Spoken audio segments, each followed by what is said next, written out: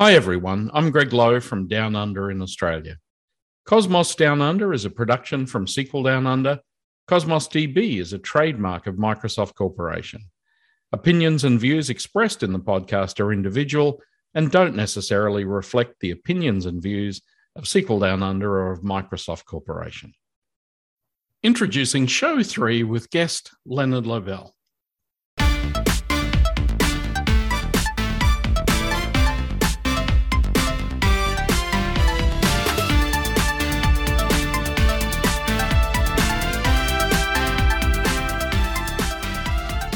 Leonard Lobel is a software engineer, architect, and consultant, and is the CTO of Sleek Technologies based in New York City. He began writing software in 1979 and has been a Microsoft Data Platform MVP for over 10 years and is certified in the Azure Cosmos DB specialty. He's authored several books and video courses and is a frequent speaker at local user groups as well as industry conferences in the US and abroad. So welcome, Lenni. Thank you, Greg. It's great to be here with you. How are you doing tonight? Yeah, awesome, this actually. Morning, I should say. Yes, morning for me. I don't have too much work I need to do today, so that's a really good start. So no, it's all easing your way into the weekend. Yeah.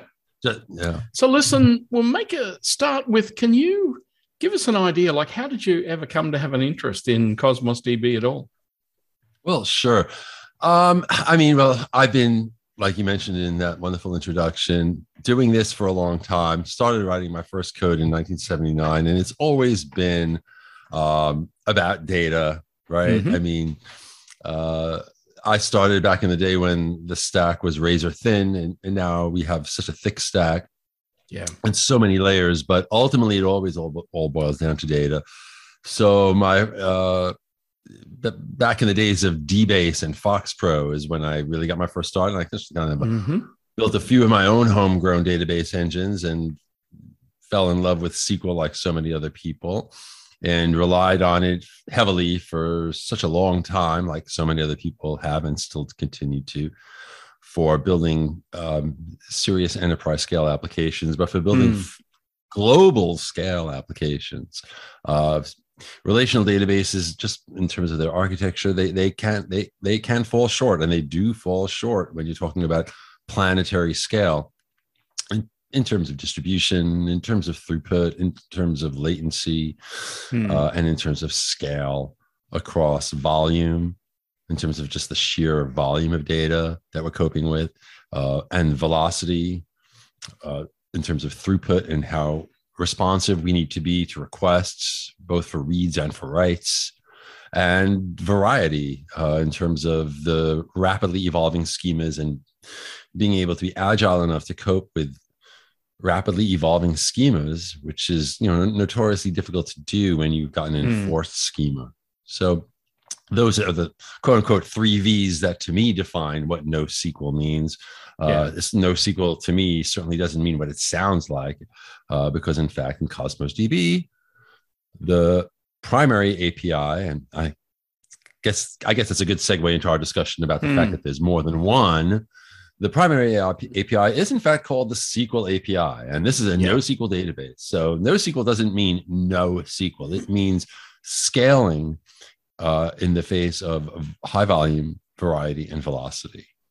Almost the entire time I've been in the industry, I keep hearing how SQL's going away, and then it just keeps being added to more and more and more products as time goes on. I think there's, I've been very pleased to have been involved in data for a long time. Anyway, it's turned out to be a very good career choice. But Cosmos DB, they describe as a multi-model database. There aren't too many of those around. And so maybe we should start with, what does that mean? Well, talking about multi-model, we're talking about a data model, right? We're talking about how do we model our data in the database, where traditionally, again, coming from a SQL background, that means looking at your data in a highly normalized way, doing your best to eliminate data duplication, and relying on the database to join things together for you.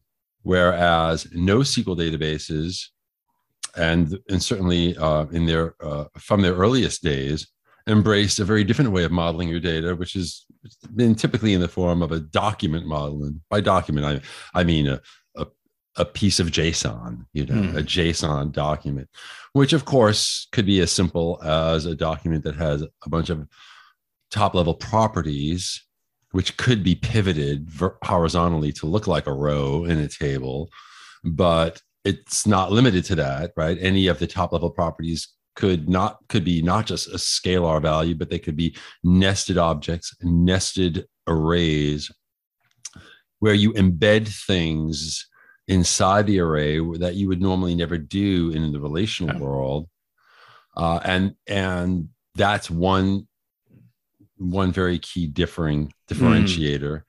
And actually, then, arrays, of course, arrays as a whole have always been a topical discussion in the relational side, where the pure relational people would say there's no need for arrays. But I must admit, when I first moved from Progress, we used to use in the 80s, and it had arrays in the database. It was one of the things I missed, actually, coming across to SQL in the first place.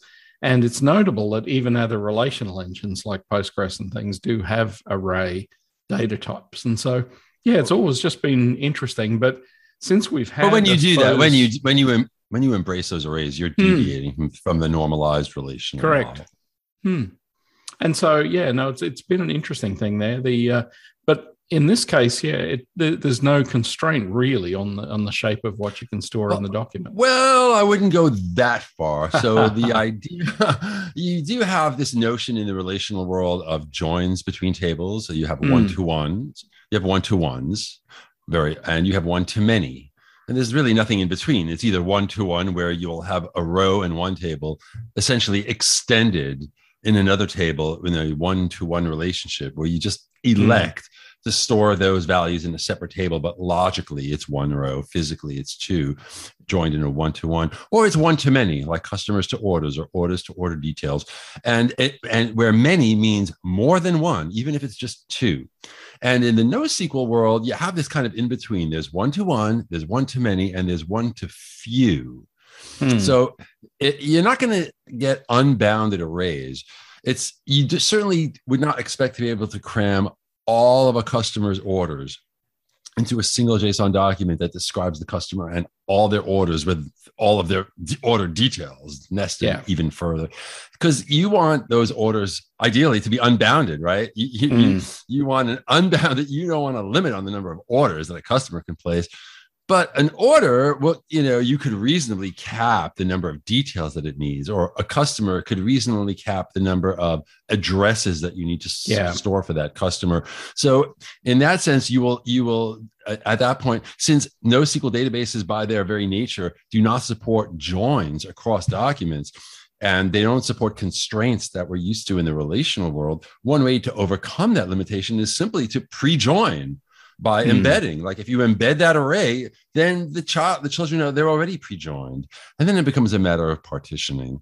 But to kind of steer back to our primary topic of multi-model and what that means, we've been talking about the fact that a JSON document is a particular way of modeling your data that's very different than the relational world in not just scalar properties, but also embedded objects that might be represented as one-to-one in the relational world, or a one-to-few array that might be modeled as a one-to-many relationship in the relational world, coupled by the fact that from one document to the next, the schema can vary without any friction and without disruption. I mean, it sounds like a silver bullet, but of course, you're going to have to cope with those schema changes at some layer in your stack. But the database itself, in terms of the pain that is normally involved in making schema changes in like SQL Server, especially across databases that are globally distributed, and the downtime for maintenance that can be required, the ability to just change the schema on the fly from one JSON document to the next in the same container, adding new properties without having an enforced schema that you manage is what a JSON document model is all about. So to bring it back to our discussion about multi-model, that means multiple models, but of those multiple models, the primary model, I mean, each of these models are exposed by a different API. Yeah. And the primary API is known as the SQL API, often referred to as the core API, and it exposes a JSON document model, as I've been describing, coupled with a SQL dialect that looks very familiar, but it's a custom tailored version of SQL designed for querying JSON documents, especially those embedded arrays, as we've been discussing. So before we start getting on to the other models, let's just establish that the primary data model is a JSON data model exposed by the SQL API, and that gives you a SQL querying dialect over those documents. Yeah, that's great. Now, there's, I suppose, in terms of JSON storage, probably the most common other one around in the industry at the moment still is probably Mongo. Correct. I would agree. And yeah, so it's interesting. So that's a good segue into now we'll talk about the alternative APIs that give you all alternative data models. And the first of those that we can talk about is the MongoDB API.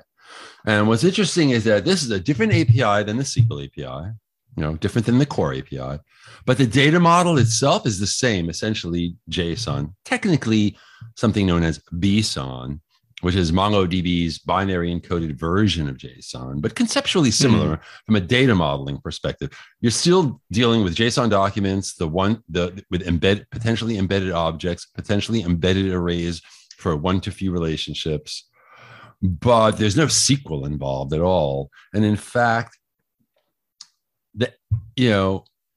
when you use the core API, the SQL API for the JSON document model, you get a NuGet package that is the software development kit, the SDK written by Microsoft for the SQL API. But when you use the MongoDB API, the NuGet package that you use is third party, right? The NuGet package that you use is actually from MongoDB Inc. From the developer's perspective, they're working with MongoDB. They're not working with Cosmos DB. And the advantage, of course, is on the back end. The fact that you can treat it like MongoDB, but enjoy benefits that MongoDB can't offer on the back end, notably the underlying global distribution, horizontal partitioning, limitless scale, and provision throughput capabilities that you get no matter what API you choose. Yeah. Because, and maybe I'm jumping the gun just a little bit, but no matter which API you choose, there is a persistence layer that's the same for all of them, which means that you get the core capabilities of global distribution, provision throughput, and limitless horizontal partitioning, no matter what API you choose. Yeah. In a way, you could say Cosmos DB doesn't really care which one you choose. So there was a discussion at one point where they were saying it was almost like their aim was to out Mongo.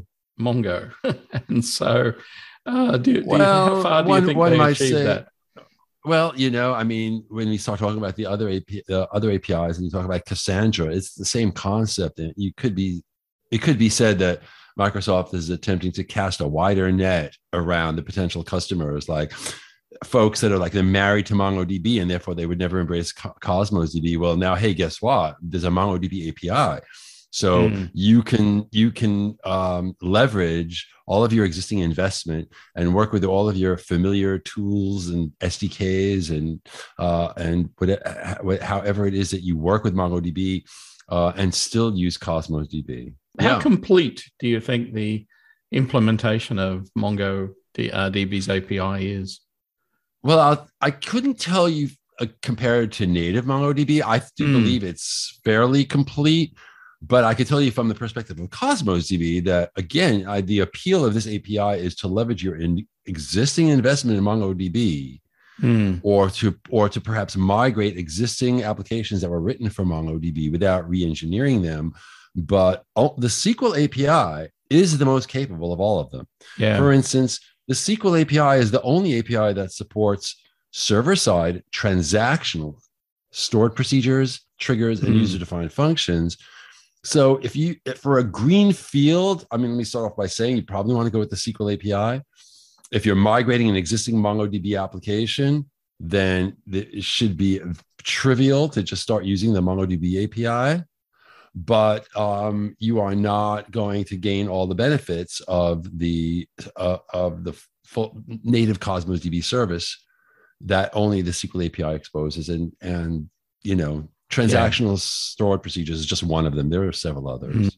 Maybe as the argument is that even if it's not perfect, then the ease of migration would be significantly different to something else. And where straight wire protocol 100% compatibility is a tough thing to do. I look at the people trying to build Babelfish over the top of Postgres DB, and they're trying to implement T-SQL and basically a SQL Server interface.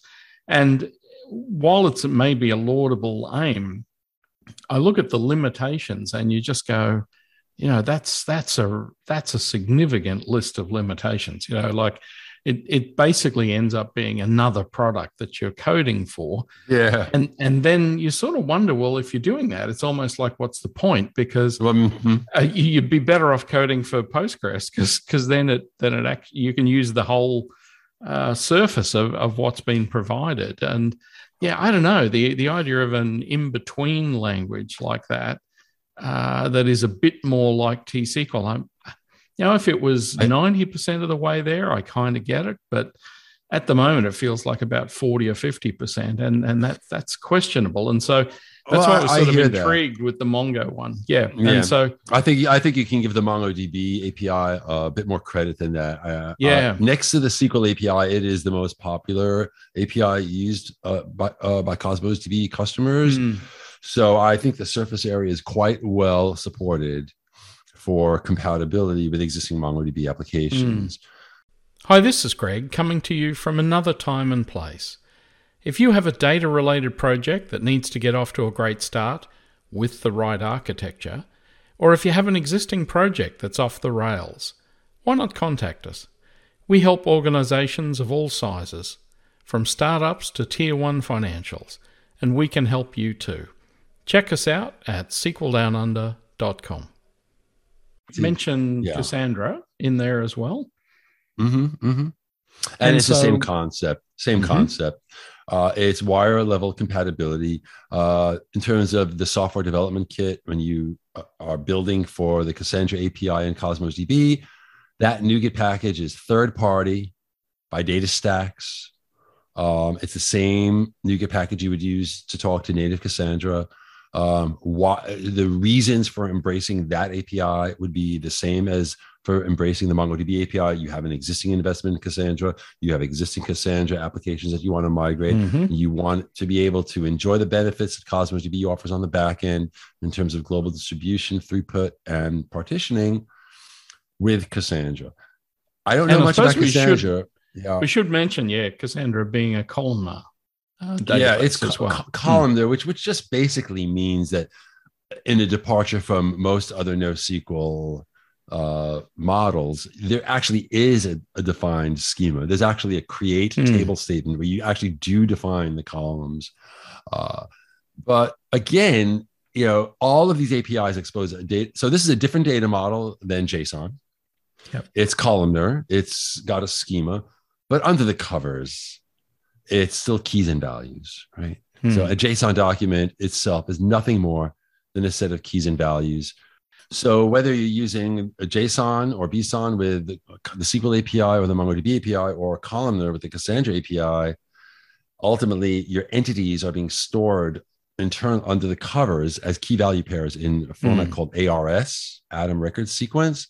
So when you're looking at a JSON document coming out of the SQL API, the way it looks with the curly braces and the angle brackets, that's not the way it's persisted. It's persisted as a key, right, in a consistent manner across all APIs. So that's the Cassandra API, and that leaves two more to discuss. So I suppose, there is just a straight key value table API as well. That's the table API again. And in this particular case, the emulation is not with a third-party platform, but it's with Microsoft's original Azure table storage service that's been around since the beginning of Azure, back in the days when it was called Windows Azure. The very first NoSQL service. It's an area in storage accounts. People don't seem to realize that it's storage still there. accounts have options, as well as blobs. Yeah. I mean, we can store tables and queues. Is another, but you don't get SLAs. You don't get service level agreements. You don't get provision throughput. You don't get guarantees. You don't get secondary indexing. So if your value itself is a JSON blob, you can't query on any of those properties efficiently. And so with the table API, you can emulate that service using Cosmos DB on the back end and enjoy the benefits, again, of provision throughput, guaranteed performance, low latency, global distribution, and secondary indexing, all of which you don't get with the normal Azure table service. Having said that, like you mentioned, for this that exists in the storage accounts, but again, you would never start a green field and choose that API. You would just migrate an existing table. Because if you're just interested in a key value store, you're still better off with the SQL API, which can be used as a key value store. If you partition on the ID property, then the SQL API gives you a key value store. Basically becomes a key value store. Yeah, exactly. Because you get one document per logical partition and you're doing single point reads and writes. And look, the final one that is an interesting one, of course, is the Graph API. Fascinating. Gremlin is the Graph API to me is the most interesting of the alternative APIs. So again, you're starting from a green field. You don't go with MongoDB unless you want to leverage your existing investment in MongoDB. You don't go with the table API because you're not migrating an existing application, and you don't go with Cassandra for the same reason. But you might still go with the Gremlin API, which gives you a graph data model, and that's because it does something very unique. It implements a graph data model where relationships between entities themselves exist as first-class citizens. And if you stop to think about two rows in a table, one related to another, all you have are two entities. You have the parent entity and you have the child entity, and that's all you have. What binds them is the fact that the primary key value in one row matches the foreign key value in the other row. And that's what kind of binds them. But you really only have two rows. In a graph database, you have the two entities, plus the relationship itself exists independently. The relationship between the entities are not embedded as primary and foreign keys in the respective entities, but rather as an independent relationship object that says that this entity relates to that entity. And so you actually get the ability to have these kind of like joins and discovery of complex nested relationships that you don't get with the SQL API. And also what's most interesting is that under the covers, the entities and relationships, which they call vertices and edges, they're just fancy names for what are essentially entities and relationships. They themselves are persisted as JSON documents in a format known as GraphSOM. So in a deviation from the way all the other APIs work, there is interoperability between the Gremlin API and the SQL API. So you can, and that's unusual. So you can actually create a Gremlin account and have a graph database. But if you want to, you can use the SQL API against it to manipulate your vertices and edges and not lose any of the benefits of the SQL API for stored procedures and so on. So it's a really interesting option if in your particular scenario, your application places more of an emphasis on relationships than it does on entities. Yeah, it's an interesting thing with the multi-model in that imagine the initial thinking is that you could store the data in using any of the APIs, but query using any of the other APIs. But it's not quite like that.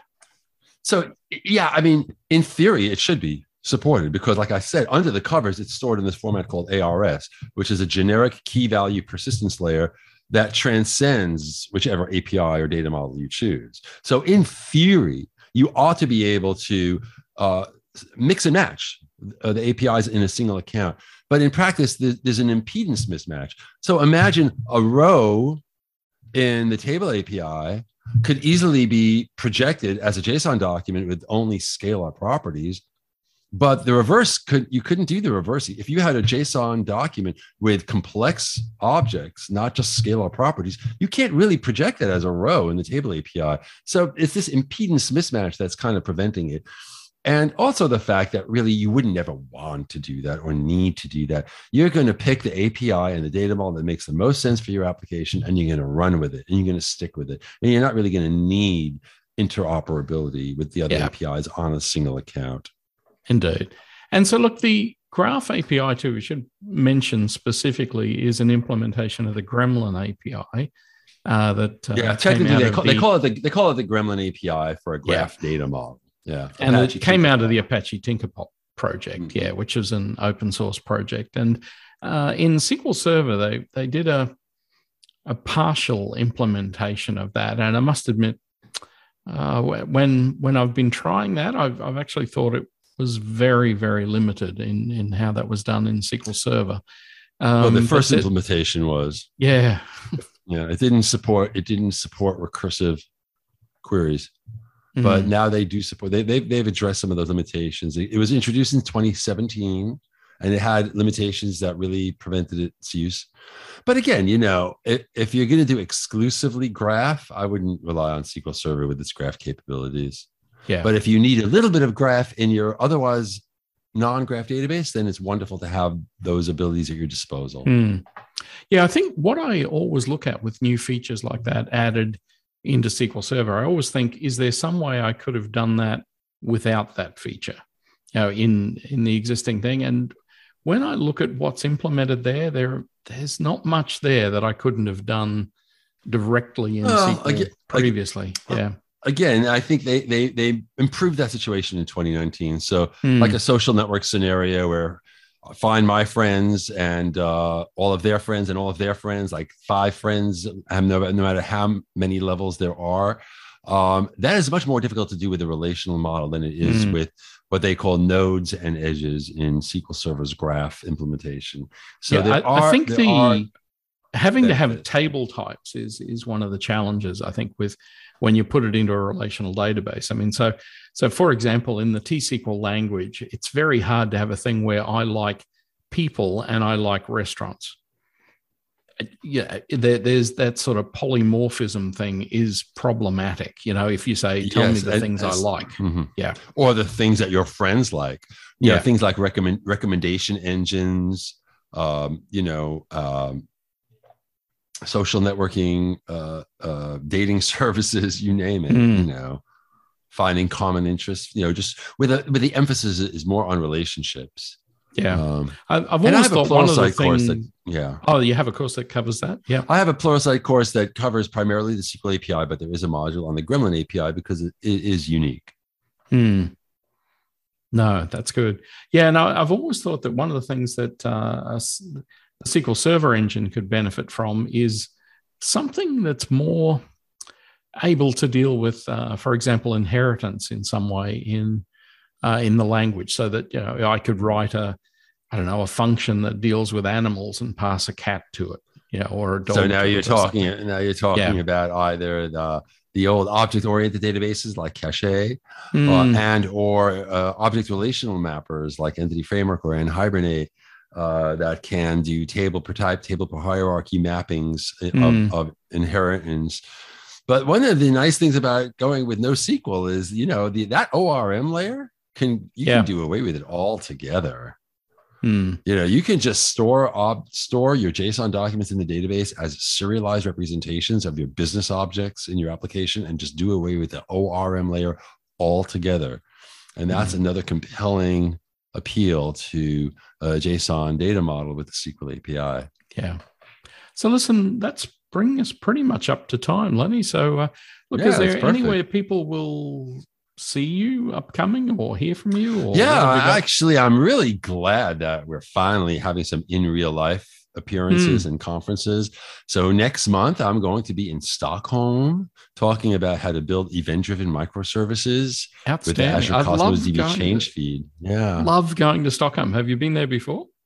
I have. It takes a little while getting used to the fact that it's only dark for 2 hours. That actually, my favorite thing in Stockholm, I'd have to say, is the Vasa. I'm not sure if you've gone to look at that. I've only there once, and it's really lovely. And then the following week in Belgium for Techorama to talk about more Cosmos DB.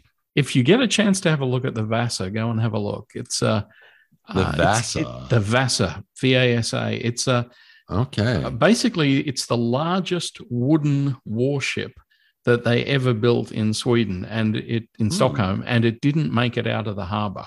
It sank before it got out of the harbor. Oh no! But the beautiful thing is, it sat down there in the cold, pure water for hundreds of years, and they pulled it back up, a couple of decades ago, and they put it in a humidity controlled and whatever building.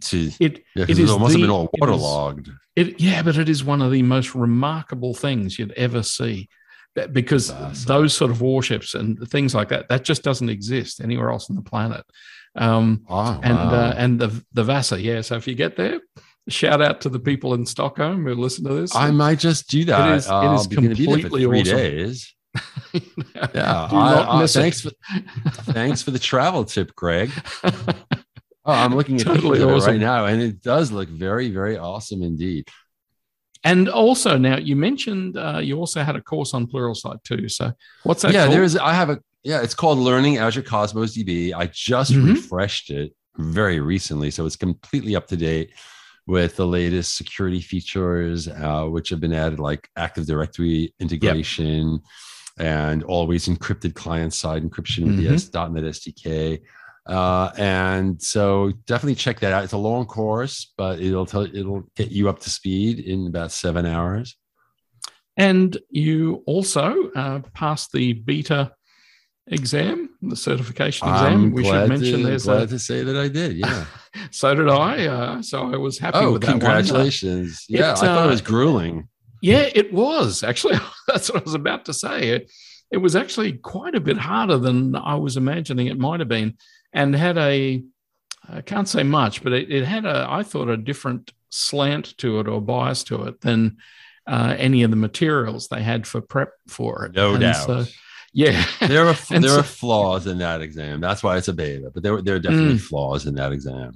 But yeah, it's one I'm glad to have done and out of the way. So that's the DP 420 exam for anyone who wants to have a look at that. So, yep, congrats on doing that too. So, listen, same to you. Congratulations for passing the exam. Thank you so very much for your time today, Len.